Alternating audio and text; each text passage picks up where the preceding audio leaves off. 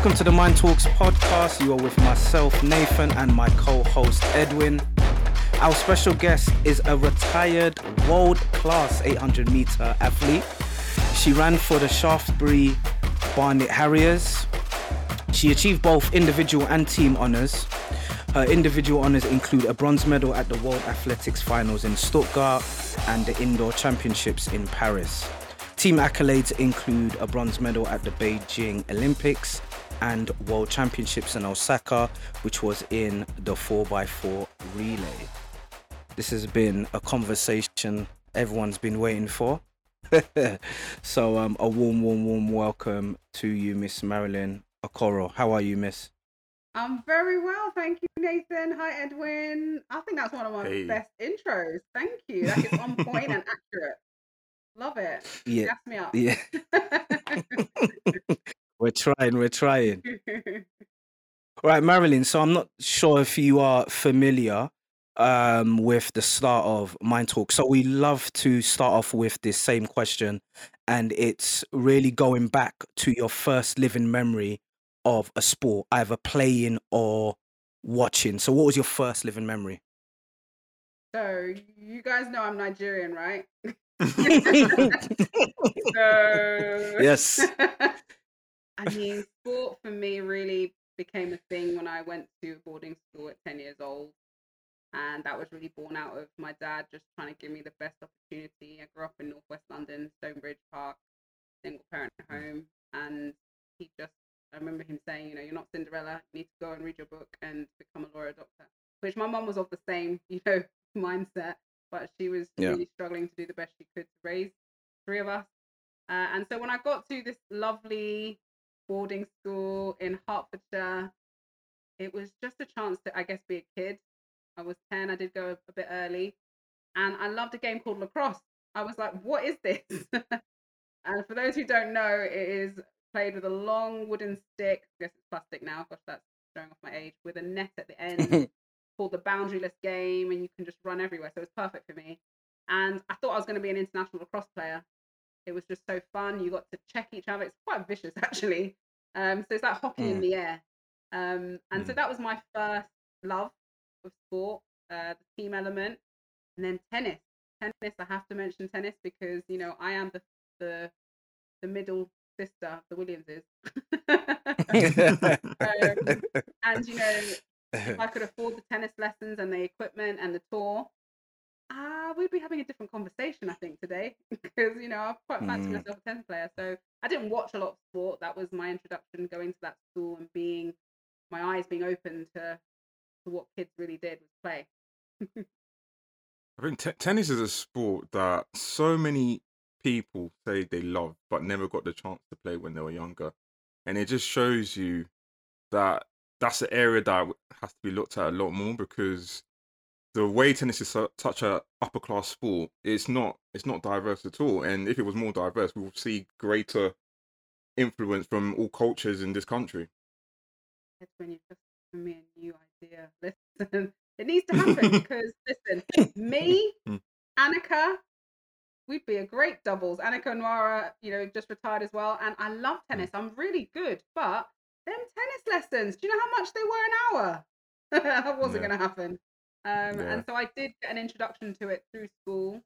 But athletics was what was accessible to me. Athletics was what I could continue at home. But yeah, that's so true. And there's a few sports that this conversation is happening with. I had a conversation today about rowing. Someone was like, why don't you try rowing? I was like, row where? It just wasn't something that, a lot of the kids that I went to school with, they were like, they would go to watch rowing in the weekends with their parents. Same with, cricket. That's another one. So there's a lot of skills we have that we naturally would be great at these sports, but the access wasn't there when we were growing up. 100%. With regards to boarding school, can you just talk to us a little bit about your experiences there? I guess I'm taking it from the angle that, parts of your experience probably, helped you during your career. So just talk to us about elements of the boarding school experience for yourself. Yeah, whenever I say I went to boarding school, a lot of people are like, oh my gosh, like, what did you do wrong? You got exiled. I was like, listen, if I did something wrong, the conversation was I was shipped to Nigeria. So no, I didn't do anything wrong. I was actually, it was just something that was my blessing. It was meant to happen. I think it was such a great way for me to see that there's more to life than what I knew in Stonebridge, what I knew in the four walls. I grew up with a lot of responsibility on my shoulder, eldest child in a Nigerian home. It's no news to anyone. But also, my mum was struggling with a lot of mental health problems, and I'd had previous stints in care, so it was literally like a holiday. I was like, I love this place. I never want to go home. Exit weekends, all the girls were crying, I'm so homesick. I was like, homesick for what? Let's just stay here. But the pastoral care at my school was amazing. It was only 180 pupils at the time, which is tiny. Yeah. 20 in my year. So, if that wasn't just, Wow. God's orchestrated plan for me, I don't know what else was. And so I really got a chance to really be nurtured and be a child, like I say, but also the opportunities that came my way. I was just grabbing everything. I think one of the biggest blessings out of that was not only the friendships that I've made, and funny, like today we're talking about this. My friend from year 7 left for Australia at year 11. She's come back to the UK, and the first person she Yeah. messages me. So that just shows testament of the bonds we had, and that's what like helped me through those years. Even though I was often the only black girl around, I was just accepted for who I was, and then this whole sporting side to me was there, but also it was cool to be clever. So everyone wanted A's, everyone wanted A stars, whatever was going, we wanted the best. We were also the debate team, we were also the choir, we were also all the sports teams. So there's a great kind of camaraderie that comes with that. There's a great confidence that comes with that. And our teachers were great. I go back and I'm still in touch with both my boarding schools, but more so Abbots Hill, which is this one I went to from year 7 to 11, just to feed back and nurture and mentor the girls. And I think there's something really special about having that connection. As for me, it was such a significant defining moment of my life, going to that school, discovering running. And, I can't talk about Abbots Hill without mentioning my coach, who introduced me to athletics, and Sharcy Barnett, who essentially was my dad. He saw, yes, she's got talent, but first he had to meet my ferocious mother, who was like, where are you taking my daughter?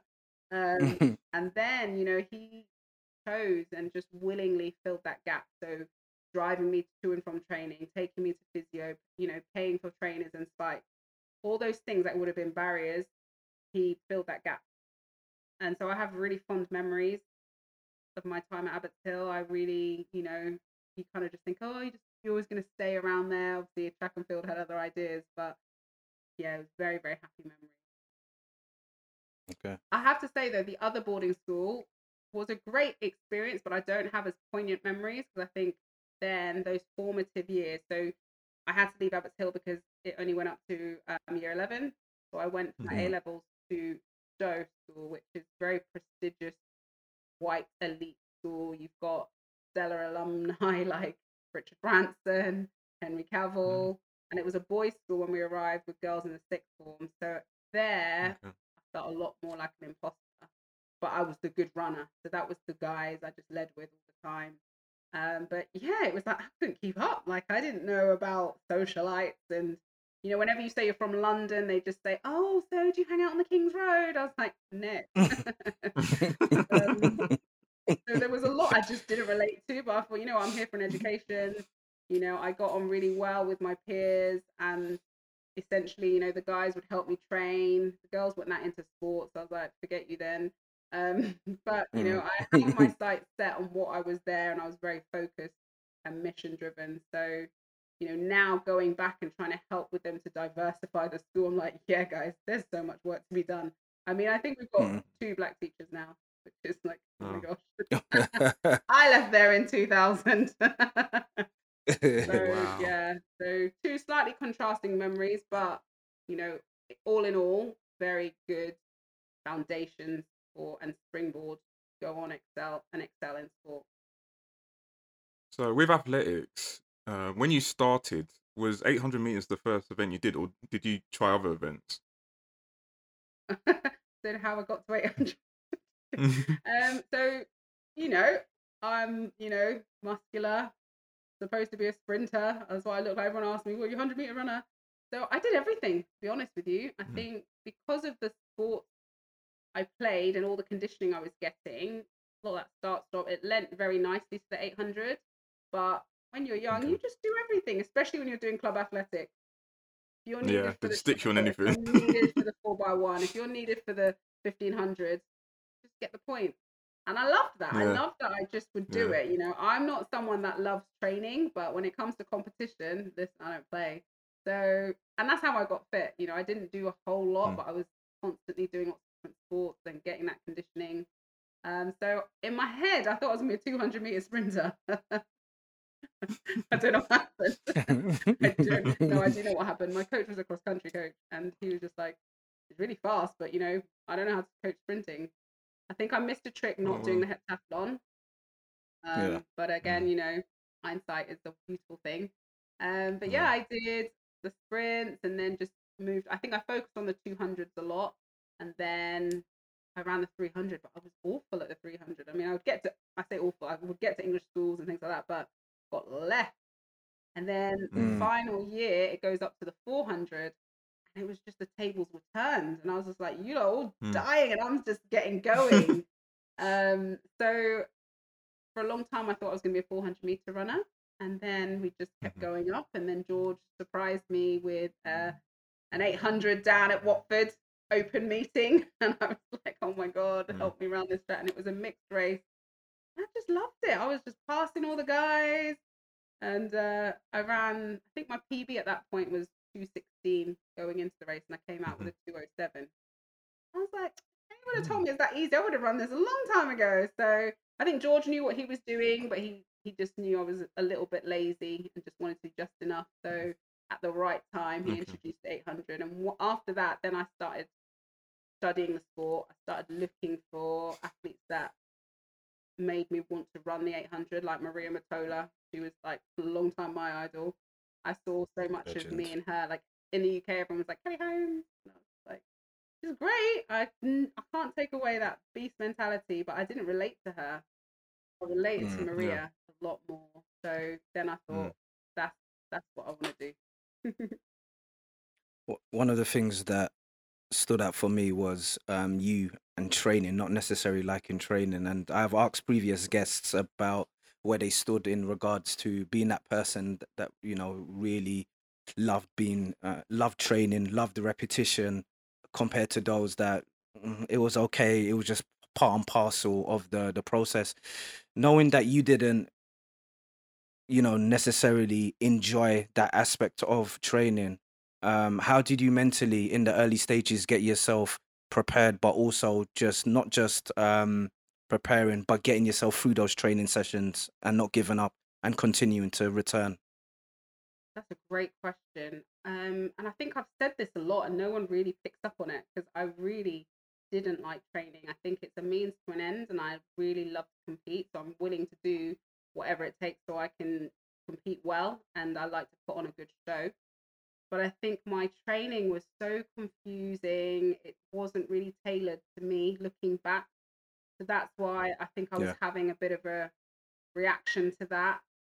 And it's difficult because I think we don't have many I don't feel like there's been another athlete like me in my Yeah. sort of era. And a lot of the coaches were just like, you ain't running the 800. You're never going to break 2:10. You're never going to break 2:03. You're never going to break 2 minutes. And I just kept doing it and they didn't understand.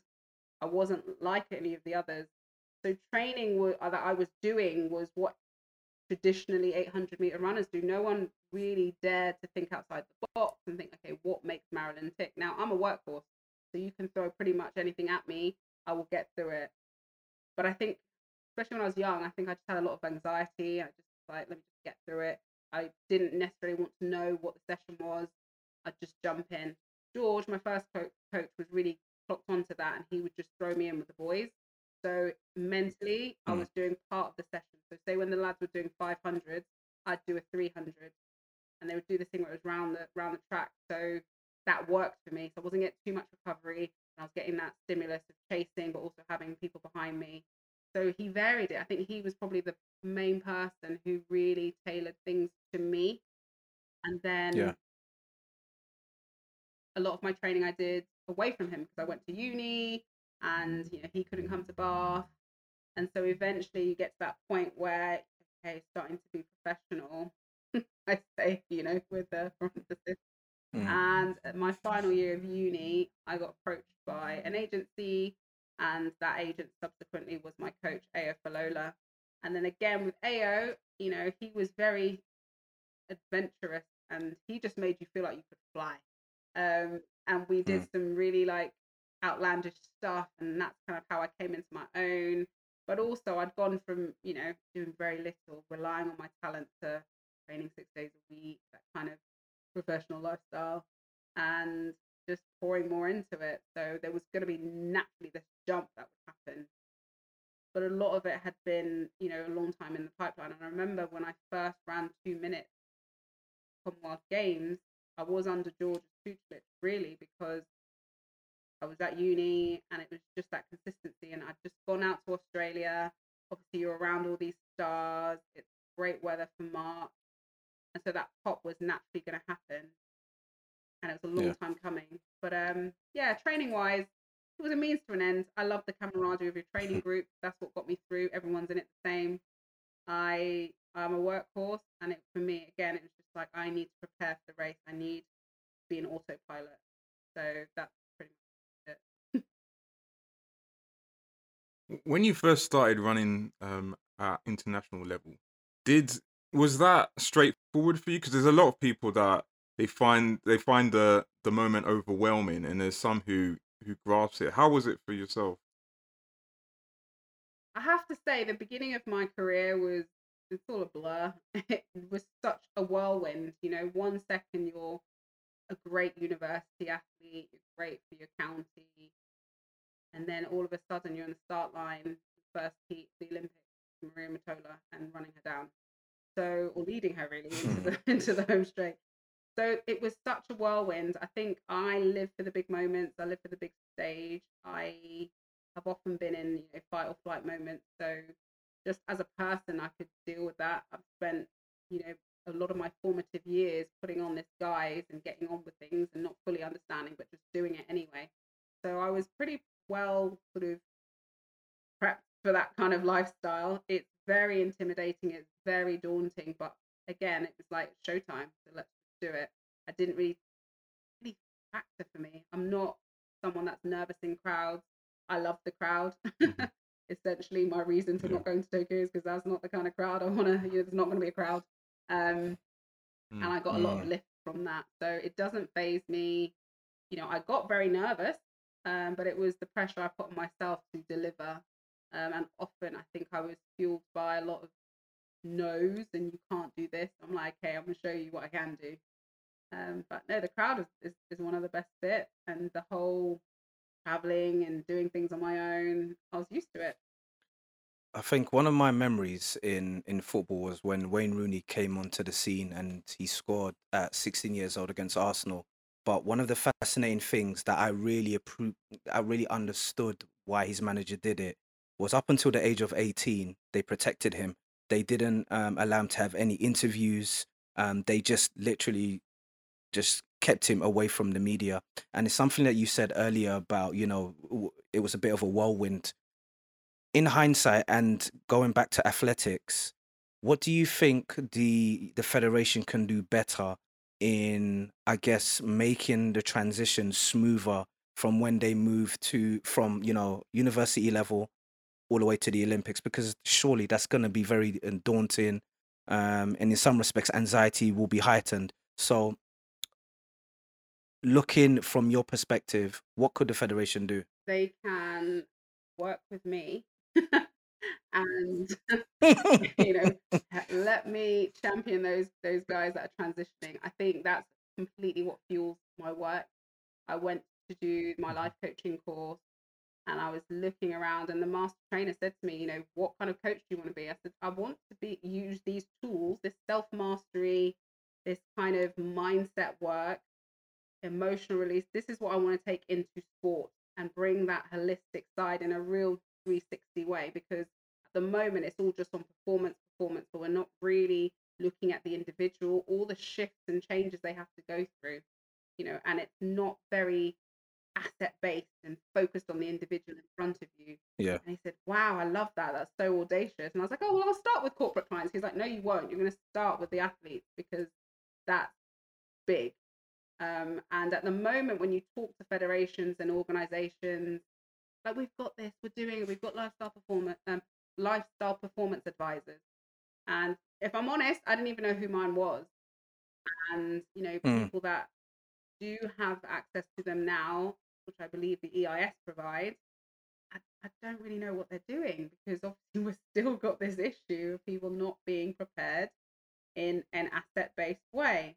So I think they need to really look at, key issues that athletes are going through, start listening to the athletes. There's a lot of decisions being made for athletes without consulting athletes, previous athletes in it right now, young athletes. They need to actually understand the needs, rather than it being this kind of top-heavy decision making, well, we're spending the money, so we're going to decide, because actually you're wasting your money, because it's not really going to the sport where it's needed. So I do think there needs to be a bit of a shake-up in the culture. I think there needs to be a lot of work going into safeguarding and athlete welfare. And I won't shut up about it. Like, it's something that was really poignant in my career, and I was often silenced and dismissed and just told I was crazy and stop making noise. But it was real. Those are my experiences. And, when I hit rock bottom and then realized the whole time my intuition was correct, and unfortunately certain people I felt had my back didn't. So then I was like, okay, right, I'm a champion myself. And then when I get to a place where I'm strong again, I'm going to make sure that that doesn't happen to any other athlete. So that's what fuels me now. I definitely retired prematurely, but I have peace with that. And now I am passionate about revolutionizing the culture, because it's crazy in 2021. Things that happened in 2005 are still happening. And when I talk to retired athletes, they're saying, oh, well, that was the same for us. And I'm not really someone that can see wrong and just step over it and keep going. To me, that's nonsense. Yeah. It seems to be in a lot of sports, the welfare of the athletes is not the most important thing, which should be the most important thing. We've obviously seen it recently with Naomi Osaka, that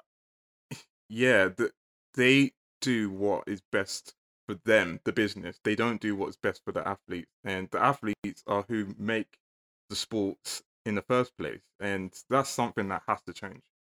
100%.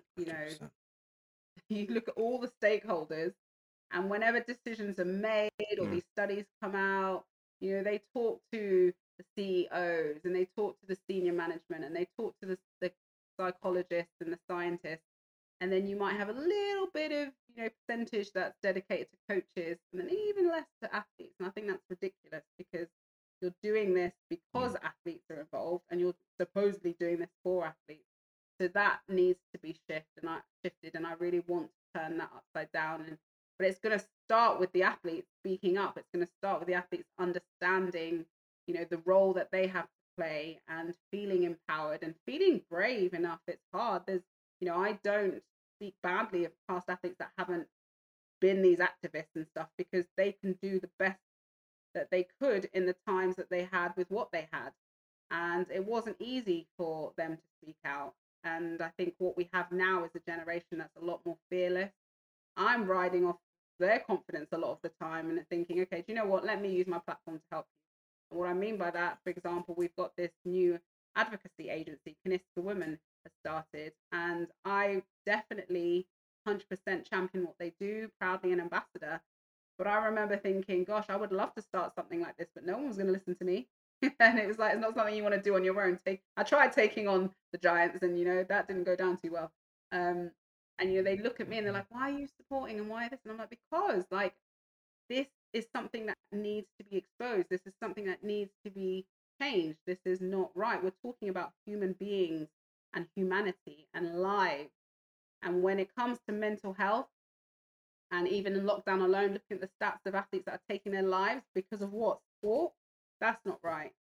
So, you know, there's experiences that I have, but then I just have this bug that, you know, I can't see injustice, not for something like sport. And Nelson Mandela said it has the power to change the lives.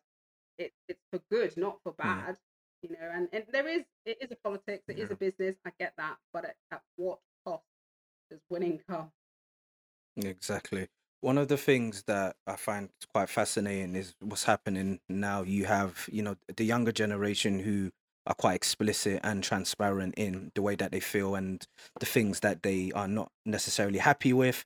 And then what you do is you have, you know, retired, the old rear guard, sometimes almost having a go at these, you know, the younger generation saying, you know, why are you, you know, being so public about things? Why don't you speak to the organizations? Why don't you speak to the federations?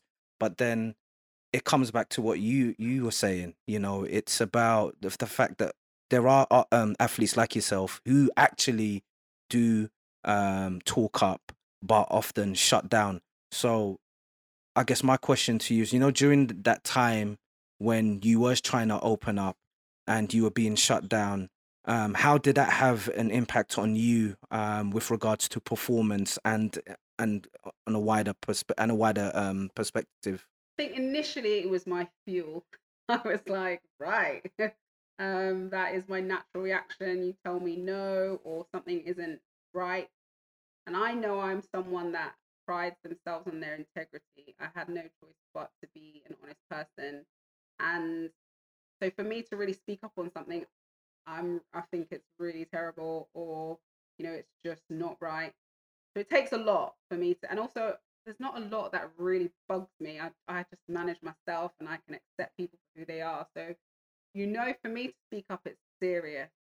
And so to be Yeah. ridiculed or shut down or plain old just silent, it takes its toll. So initially I'm like, especially when I was younger, I was just like, whatever, I don't need that anyway, or I'm going to do this anyway. And there's only so much knockbacks you can keep taking. And I think what was happening is I just kept pushing and pushing and pushing.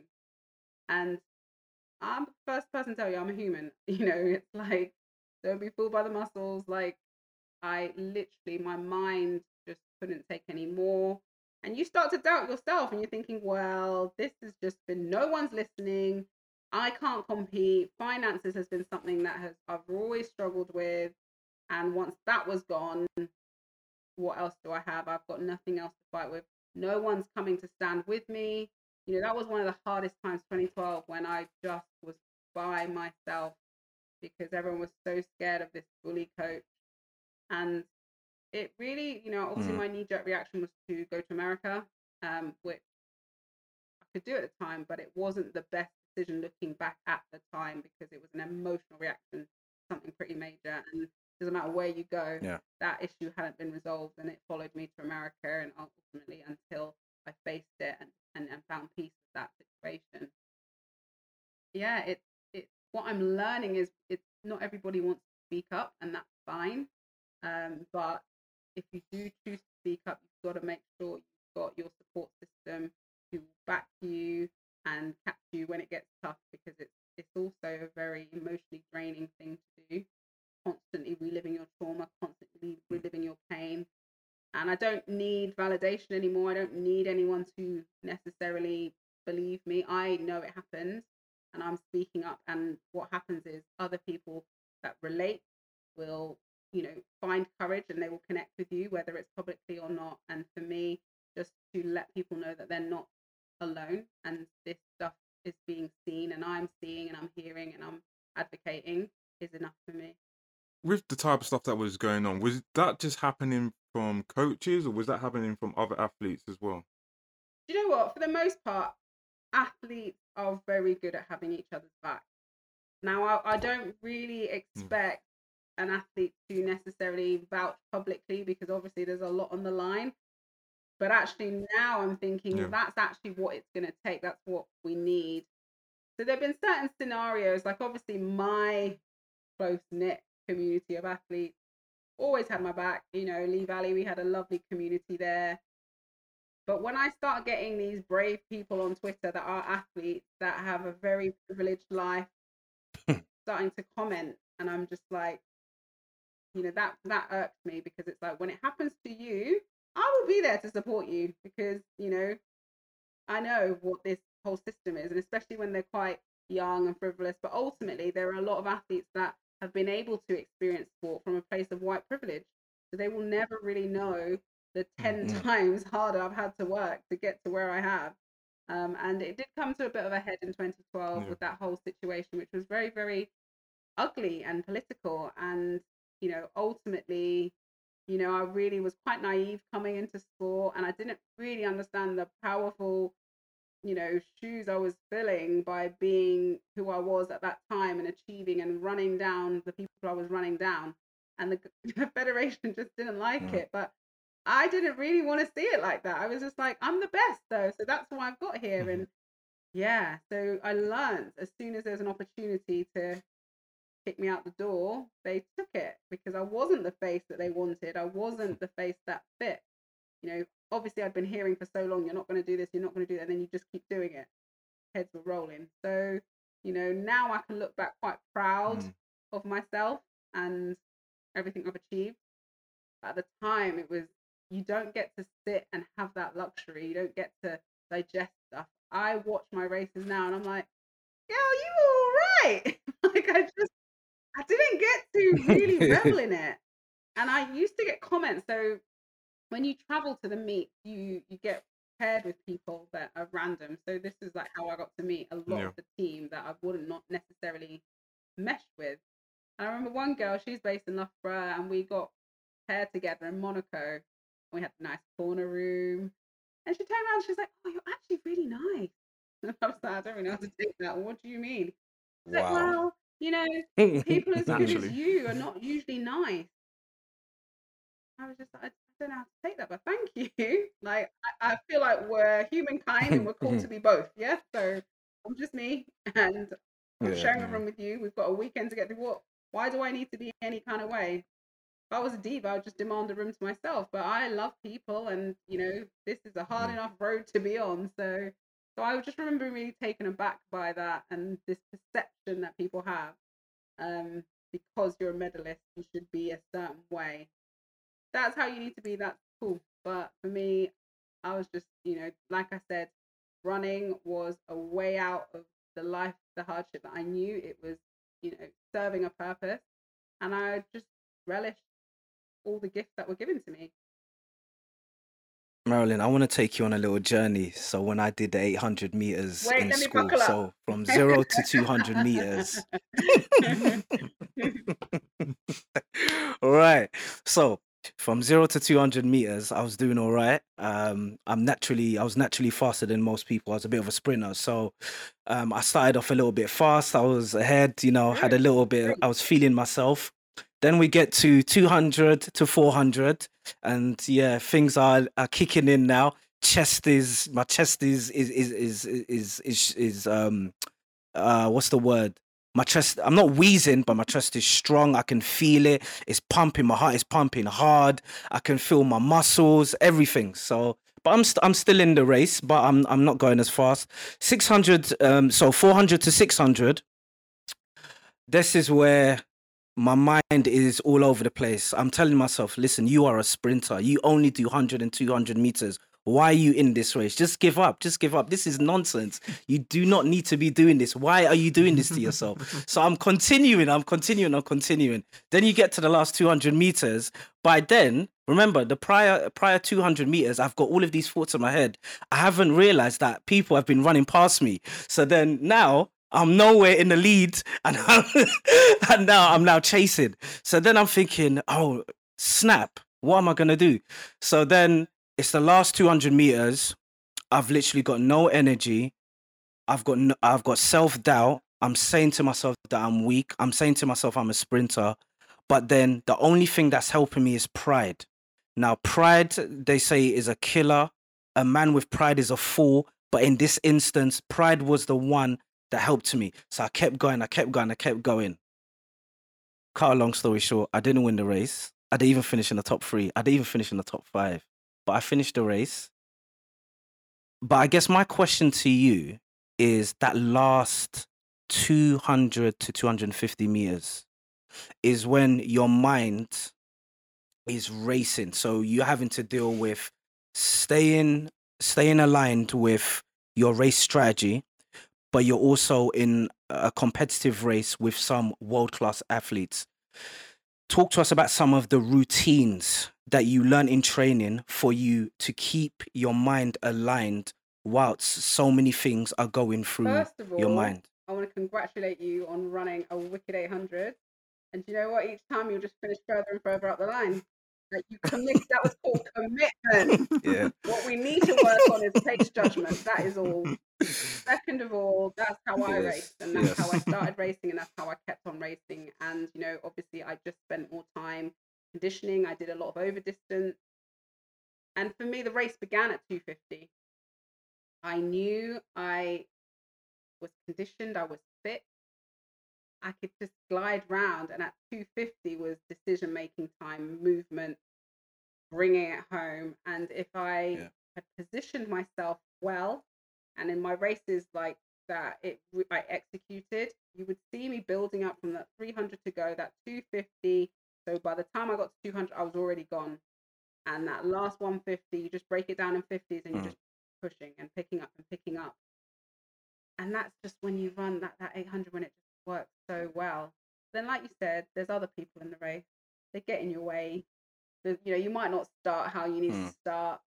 And, you know, I feel like this is like how they tried to sabotage me sometimes, because whenever there was a race with a pacemaker and we were going to go through fast, that race was mine. And so they started taking pacemakers out the race because they knew that I wasn't as comfortable when it was a slower pace. And I was already always people's pacemaker. So I had to learn in training to prepare for any which way. And I'm someone that grew up in a lot of chaos. I learned to function in dysfunction. So naturally, the ability to focus when so much is going on around you, I could tap into that. Yeah. I'm someone that can sleep anywhere, because as an athlete, that's quite a good skill to have, because you might be on a random night bus or flight. And so all these things play in, just that ability. I always say it, like, one of the transferable skills that businesses love about athletes is our ability to focus and get the job done, because we will focus on one thing until we are successful. And so that definitely played into my race. I think whenever I was in supreme shape and I had all the training, you know, done, I was pretty confident that whatever happened, I could get myself out of any situation, you know, bring it. I generally like to run one way, keep it simple, get out there, establish your rhythm, and bring it home. But sometimes it called for a bit of hanging back, especially when you're looking at heats and things. And what we would do in training is replicate those scenarios. So I had a really strong training group in my heyday. Had the likes of Donna Fraser in there, Danny Crates, the Paralympian, you know, some, you know, great guys that would just, you know, be good pacemakers, as well as, you know, younger athletes like Tara Bird was in there, Montel Douglas. So there was a nice range. And so at every sort of bit of me, so I had to do some 200 training, some 400 training, 600 training, 800 training, and the longer stuff. I had people to cover all bases. And for me, the most uncomfortable part was having people around me. So we did that a lot. And like I told you, I didn't like training. So whenever we did the uncomfortable stuff, AO made it uncomfortable. And so when I got into the race, go into that autopilot of, okay, this is how I navigated it then. But for me, it was mainly my mindset. And just, I wasn't someone that studied who was in my race before. I didn't really like all of that. I think it just fed into the the mindset, and I'll be carrying that worry for too long. I loved it when I raced abroad more so than in the UK. Don't know why. I just felt like I always raised my game. To be honest, trials was probably the most stressful weekend ever for me, the British Championship, because I knew it was all on me. When I went abroad, I knew I was going to be coming up against girls that wanted to run fast, and that's how I love to race. But yeah, the 800 is tricky like that, because there's so many variables, whether it's the weather or someone getting in your way or the pacemaker. Often, I don't know if you notice any of my races, but there's a lot of times I'm telling the pacemaker to get out of the way and they get annoyed. But you're slowing me down. People to get away, yeah. The particular one was Gateshead. 2008. She was annoyed. She was trying to get a 600 PB. I was like, look, love, not on my dime. Sweetheart. So yeah, I just, that's why I'm so passionate, and I just love exploring mindset. So, when I saw you guys come up, I was like, I know, let's talk about the power of the mind, and the subconscious mind is incredible. And I think once you lock in something, or you're really focused and want to achieve something, you will find a way to get it done, even if it's in the moment. And that's something that I think is very unique skill to me, that I ran with my mind most of my career. The mind is so, so, so important. We've seen so many world-class athletes in terms of ability, but when the mind is not right, Exactly. it's just, it can have a massive 100%. I don't think impact. I trained the hard. Well, I did train hard. I did actually. I trained very hard. Didn't train smart. We didn't always train smart. We didn't maximize everything that I brought to the 800 meters. I think we spent a lot of time focusing on what the other girls were doing, and lots of over distance. So it's like, if I could come, like, I don't want to be a coach, to be honest. I haven't got another 20 years to stand at the track in the rain with a stopwatch, but I will coach if I see someone that I feel like has the ingredients that I brought to the 800. I will definitely make sure that all the stuff that I did wrong, that they don't do that. And it starts with looking at the individual in front of you. And I think no one really did that. They just coached the 800. You gave us a snapshot about, you having a muscular body, and some saying that, it wasn't, you are meant to be a sprinter. And, prior to this interview, I did do a little bit of research, and this is something that you've spoken explicitly about. Can you talk to us about, that's just that journey, and how, when did you first come to the realization that there was this stigma attached to your muscular body? And can you talk to us about the early stages and how you overcame that, and where you became very, very comfortable in yourself and knew that you can be So a I think I success in your first event? started having like body confidence, image sort of wobbles, I would say, when you're at that impressionable age, so sixth form, and you're starting to date and things like that. And I was just around, people that look completely different to me. And so you're like, why am I so different? Why do I stick out all the time? But I wasn't pressurized. I think it was just that young teenage mindset. You want to like what you see in the mirror, but everyone else looks so different, and they're the popular ones.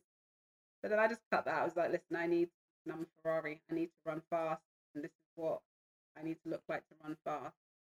And then uni, I went to Bath University, and I hung around with a lot of Africans and Caribbeans, and so I felt comfortable in my skin, and I was in a relationship, so I had no reason to sort of doubt myself. And then my running was going well, and I get to elite running, and all of a sudden there's all these grown people commenting on the way I look and not my performance. And you're just like, who are you? Like, why? What's the big whoop? I'm running fast. Look at my performance.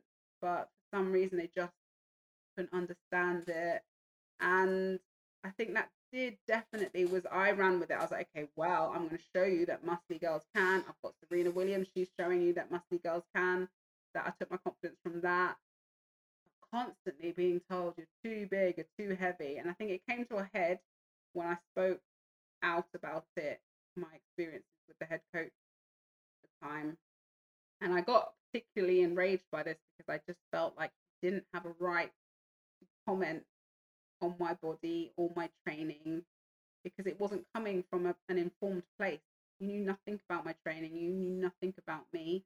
And so when it's happening like that, I then started to question his intentions and his actual motives.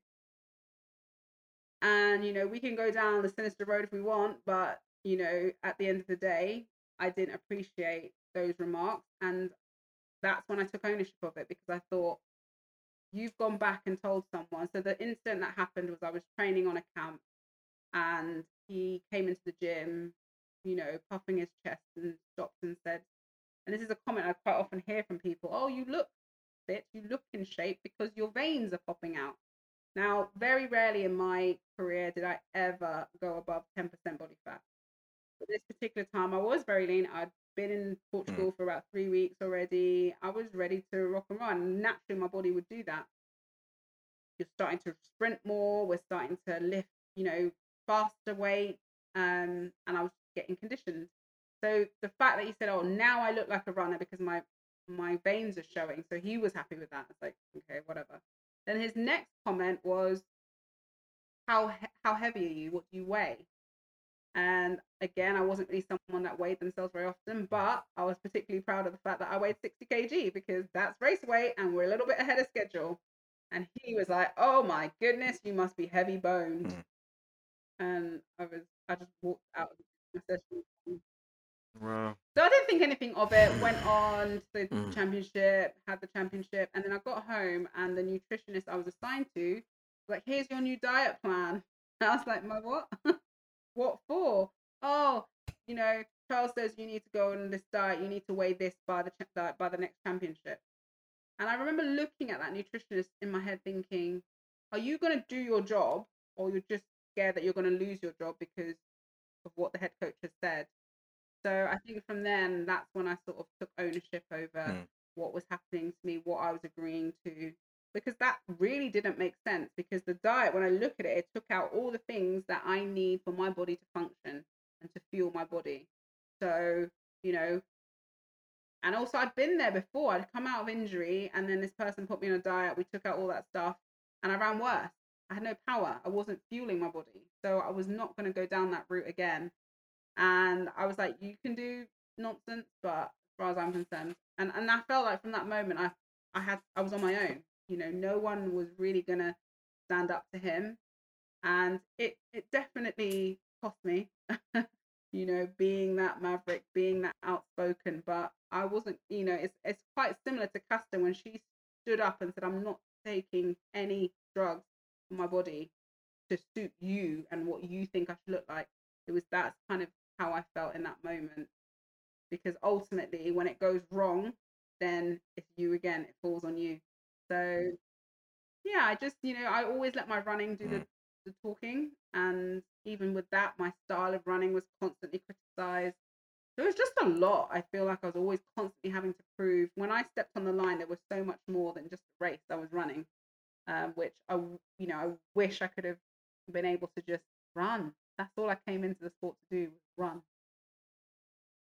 That's the thing. No one comes in for for any of the other politics that comes with it. You come there to run, and to put that pressure on an athlete. There's like, we're all built differently. Everyone is built differently, and everyone functions differently. So there's no one way fix all that some people like to put on athletes. It's so ridiculous. It's And it's ridiculous. just like, it's very simple, just coach the person in front of you. And that goes from just knowing what makes them tick. It just takes a little bit of effort getting to know. It's a relationship. Build that relationship, build that trust, and then you guys will be on a great footing. But I guess, common sense ain't that common. 100%. One of the areas, and this is just my opinion, one of the areas that I reckon, that's sometimes often overlooked is the mental preparation with the coverage, media coverage. And, when, everyone seems to have an opinion of you, whether it's good or bad.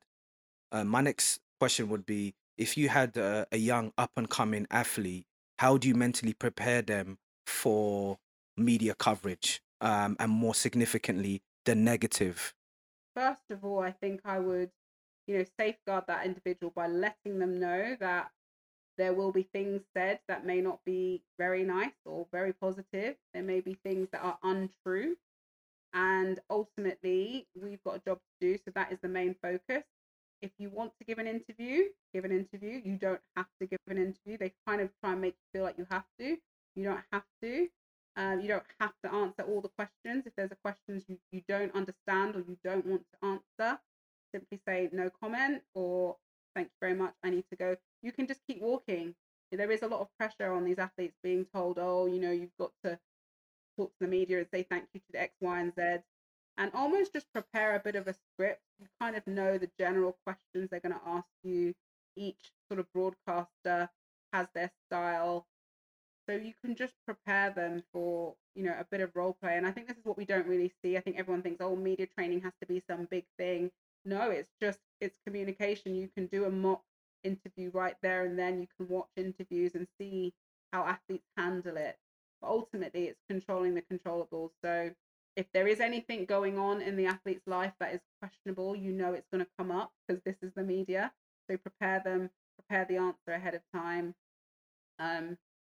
Yeah, I think that's kind of the advice I would give. But ultimately, just letting them know that they don't have to answer these questions. Yeah, I would rate athletes speaking to the media, because I know, for example, myself, if I had a bad race and then the media want to talk to me, they're the last people I want to talk to. I don't want to talk I to the think media. though, what Why? I would say is, and I'm someone that always spoke to media because I wanted my point of view to come across, and they would often try, and this is what I learned from Serena, and this is the main thing I admire about her, was her ability to control any interview, and they tried her, but she was like, honey, this is my court you're on. Yeah. Same with Venus as well. And also you have to realize that in that moment, you're the expert. They are intrigued by your sport, what you have just done. So they might be trying to get a rise out of you, but you call the shot and make sure that you're delivering your version of events, not what they want you to do. One of the things that is, and I know definitely Ed can identify with this, is, we're both big tennis fans, and one of our biggest grievances is this whole idea that Venus and Serena, they were just powerful. And there's so much more to their game. So, for example, Serena's got one of the best serves in the history of women's tennis. I think she's one of the best returns of servers as well. I think in terms of her variety of shots, she is definitely in upper echelon with Steffi Graf, Billie Jean, and yet that gets overlooked just because you have these extremely powerful women, and it's something that maybe in 20, 30, 40 years they will be appreciated, but unfortunately now some corners of the media are only going to see them as just extremely powerful women who just overpower their opponents, where they was if you look at Serena, she can't have won 23 Grand Slams purely on power, but yeah, that's just the rhetoric or narrative that they're just putting out. So yeah, that's definitely something I wanted to mention. My next question to you would be, what is the greatest misconception in your That all sport? athletes are rich. Please forget that lie. Yeah. It's a lie. Yeah. You know what? It's So let's innocent. talk. Like you go to Let's schools, talk. Miss, are you rich? There's three questions I always get. Miss, are you rich? Miss, do you know Mo Farah? Miss, can you beat Usain Bolt? Well, I know Mo. Yes, there's one. There's one. Yes. Yeah. The whole you're on TV and you're famous, so you've got this wild lifestyle that's just balling. And to be honest, a lot of athletes, especially in track and field, they are doing this because they love it, and it's not for the paycheck. It'll be nice. Paycheck comes with it. There should be a paycheck. Not always there. And even when I started working and things like that, people be like, "What are you doing here? You're an Olympic bronze medalist," as if I'm allergic to work. But I was like, I also have bills to pay, and this is what I do to get by. Now, I'm not going to say I haven't made money in the sport. I have, but there wasn't really any financial literacy growing up, or I made money and did what I knew best to do with it, which was support my family. And I think that financial guidance should have been there. I did have agents, but they were just taking their cut and doing what they needed to do. Coaches were taking their cut, and no one was really preparing me for that side of it, which is why I do what I do. Like, people need to know this is a business. And I think it was really funny because the Marathon Sports Foundation asked me to deliver some modules on the youth talent program. I was like, yeah, sure. What am I doing? Like mentoring? And they were like, no, you need to do the finance and sports agent module. And I was like, are you having a laugh? But you can be a great teacher where you've had the biggest failures and mistakes. And so much of, I'm just delivering, I did have a workshop with my financial advisor. Most of it was just my pitfalls and things I didn't know. And the parents on there were like, oh my gosh, no one's told us this. And I was like, this is the problem. It's one of those sports you come in so young and it's just fun and you're running for your club and a lot of the coaching is for free and everything's free. But it gets to a point where it stops being freeness. And like I said, athletics was the most accessible to me. But the higher up I got, the chips started to stack, and you have to kind of keep up that lifestyle, pay everybody that wants to get paid. So it's a huge gap right now. And we're not one of the highest paid sports. When I went to America, I definitely had my eyes open to where track and field lays in the rank of things. Even college football and college basketball, was the big business. So it made me realize, like, if you're in track and field, you have to be astute and you have to plan for the business side if you're looking to pursue it as a career. No other career would you go into and expect to work for free. How was it like when it comes to the lottery funding? So there's quite high, I guess, levels of attainment. So to be on podium, you basically have to be in the top 8, or that you'll considered you'll make the top 8, have a bronze or a silver medal, and then another level, the top level is if you've got gold medal. So often that's means tested. So in terms of the money they give you, depends on your lifestyle and what really you're making. So quite a lot of the elite athletes, they probably don't really go on the funding plan because when they're means tested, they earn too much. So it is really useful for those that perhaps are looking to go into full-time training. They can actually step away from a full-time job and actually focus. A lot of the benefits that come with it is access to physios and all the medical side. Warm weather camps are paid for, access to whenever the sponsors come on board and they have appearance days. Those are the athletes that get picked from first. And then you've got the developmental level. So it will be and that's a monthly stipend those athletes will get. Again, it's a monthly stipend, but it's a lot less money, but you have a lot more kind of personal development access, and then nurturing you to kind of eventually jump onto the podium level. Very interesting how they select athletes. I feel that there needs to be a lot more transparency with who's on funding. At the minute, it's a little bit like you've got the right face or coach. Obviously, like if you have won a medal, they cannot deny you. They might try, but they can't really because the criteria is there. And so something I would love to do is kind of almost supersede governing bodies and go straight to UK sport and say, hey, this money you're pumping down is not getting to where it really should be, because we are hiring these foreign coaches, or we were, for a lot of money, whereas I think, well, that could sponsor like 10 athletes. So yeah, it's how it's being divvied out. It's very contentious. I'd love for it to sort of flip on its head and say, okay, you're in the running for selection, for funding. Show me your business plan. How are you going to invest this money? And whoever comes up with the best idea runs with it, because it is a business at the end of the day. And if they want to justify not funding someone that probably should be on funding because it's business, and then the athletes need to show that they can qualify for it as well, and it gets them thinking in that mindset. The same goes with any kind of selection with the championship and things like that. I feel like the top level of people that are making all these decisions look the same, and they have a very sort of old mindset of how sports should be governed and ran, and it's not reflective of the people that are actually in the sport and actually competing and actually need the support and money. So that's where I got tingly about governance. And that's what Carl George, who runs our course, who says, you're going to leave this course tingly about governance. And at first I thought, oh my God, it's going to be some boring course. But when I put it into the context of sport and the stuff that's going on and the injustices, I was like, nah, yeah, we need to see more Black people at senior executive positions in sport, more Black women, and we need to see more Black coaches. Because when you look at track and field, we are representing everywhere. Then when you look at the senior leadership and the people that are making decisions of our lives, they don't understand me. They're just the girl with the loud hair and, she's a bit crazy.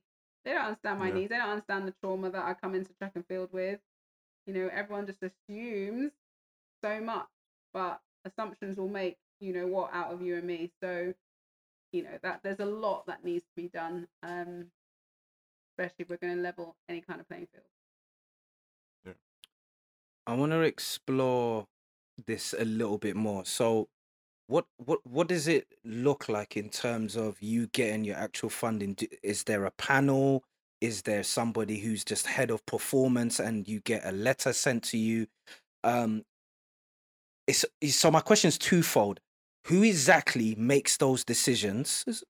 And secondly, what is the criteria, or are you aware of the criteria for either the individuals to be those decision makers? Because looking at it holistically, and I'm just thinking aloud, surely those who are making those decisions, surely, I could be ignorant, surely there should be at least maybe a percentage that are past former athletes.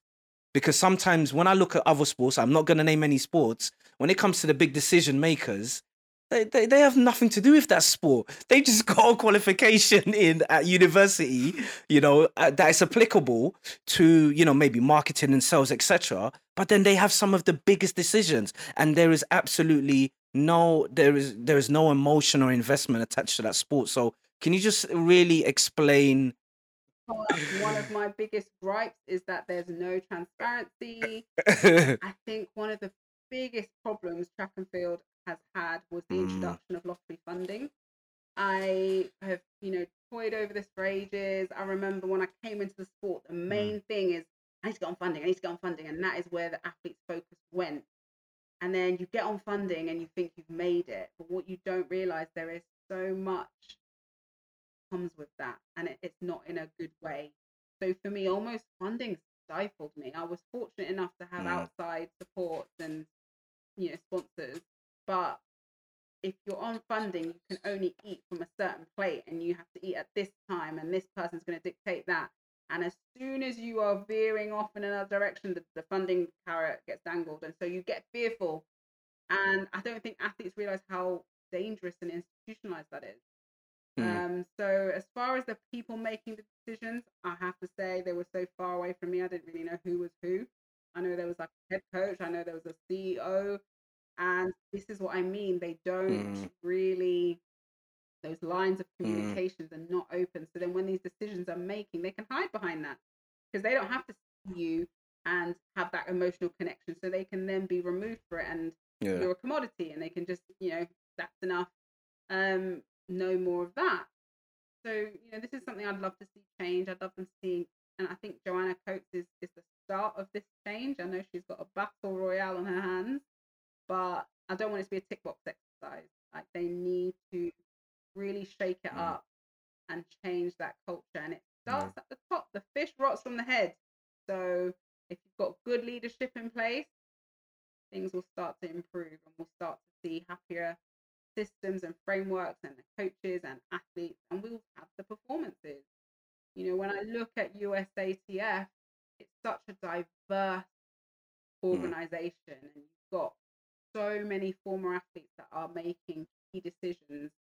And what do you know? USA are killing it, so there's a lot to be said. I love that you mentioned about former athlete experience. There needs to be more of that. They do kind of fob us off with, you've got the British Athletes Commission, you've got this, but even, they've got work to do in terms of their diversification. And, when big decisions are being made, we need more athletes at the table. Like that, I ain't seen that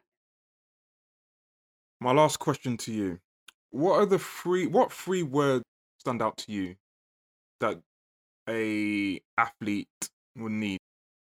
Yeah. Being resilient. um, Ambition.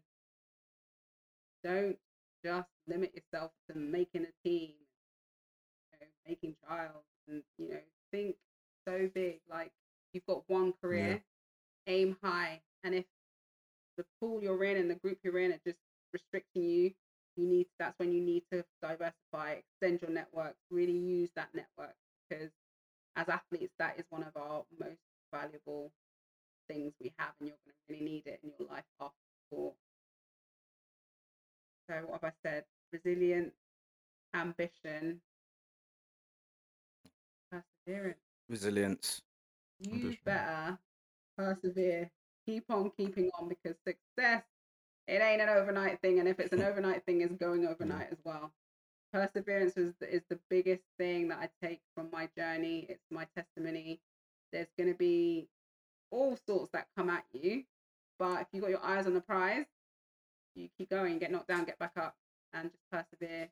And it may not even be in a physical perseverance. It's going to be the constant no's or doors shut in your face. Persevere until you get what you came for, what you're preparing day in, day out. Last question. So your career is going to be seen on a big screen. There's a Hollywood budget for it. So who would play you? I'll probably make it my last slide. So I've just debuted my first post track life, and it's called Beyond the Track. But my last slide was called Chasing Grace. So I think that would be the title. And who would I get to play me? Yeah. I'd definitely give Serena the role. Definitely give that to Serena. Like, no brainer. Like, we just stand in for each other all the time. Yeah, that'd be a brilliant movie.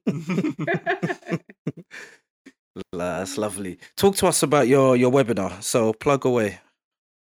Amazing. So yeah, I've got Detach the Stigma, which has turned from a frustrating hashtag of events in my life. And I've got together with some incredible people, athletes, past and present, as well as, industry specialists. And Detach the Stigma is basically courageous conversations like we've had tonight about real emphasis on the mental health of sports people. It's very prevalent timing. We had a really powerful session with Annika Onwara and Simi Pam, who plays rugby for Bristol Bears, and it was all about body image. I entitled it My Black Body, My Image, and stuff we talked about today was exactly that, because people are starting to dictate what happens to our bodies without even understanding us. There's a lot of talk around the stigma of eating disorders in the Black community, as well as in males, and how it's so complicit in the world of sport. And it's been incredible. It's going really well. I've got one more conversation on June 16th, and that is a roundtable with lots of professionals that are working in this space and trying to detach these stigmas. And they're people that I've come into contact with in my journey and who've helped me in mental health. And, with, right now my transition, my body has changed, and it's not bad. It's just Marilyn, the woman, is emerging. And for so long, I've just been used to dictating how, when, what happens to my body. And so now the body is just saying, hey, it's my time. And then I've got an incredible webinar for the athletes. I really want athletes to be on this. It's a champion mindset webinar, and I've got some incredible guests. I'm going to say it here because I'm not announcing it tomorrow, but I've got Natasha Jonas, who's just incredible. I've got Danielle Brown, who is she's basically never lost an archery competition ever. Wow. And archery, listen, I don't know if you've tried archery, but that is not easy.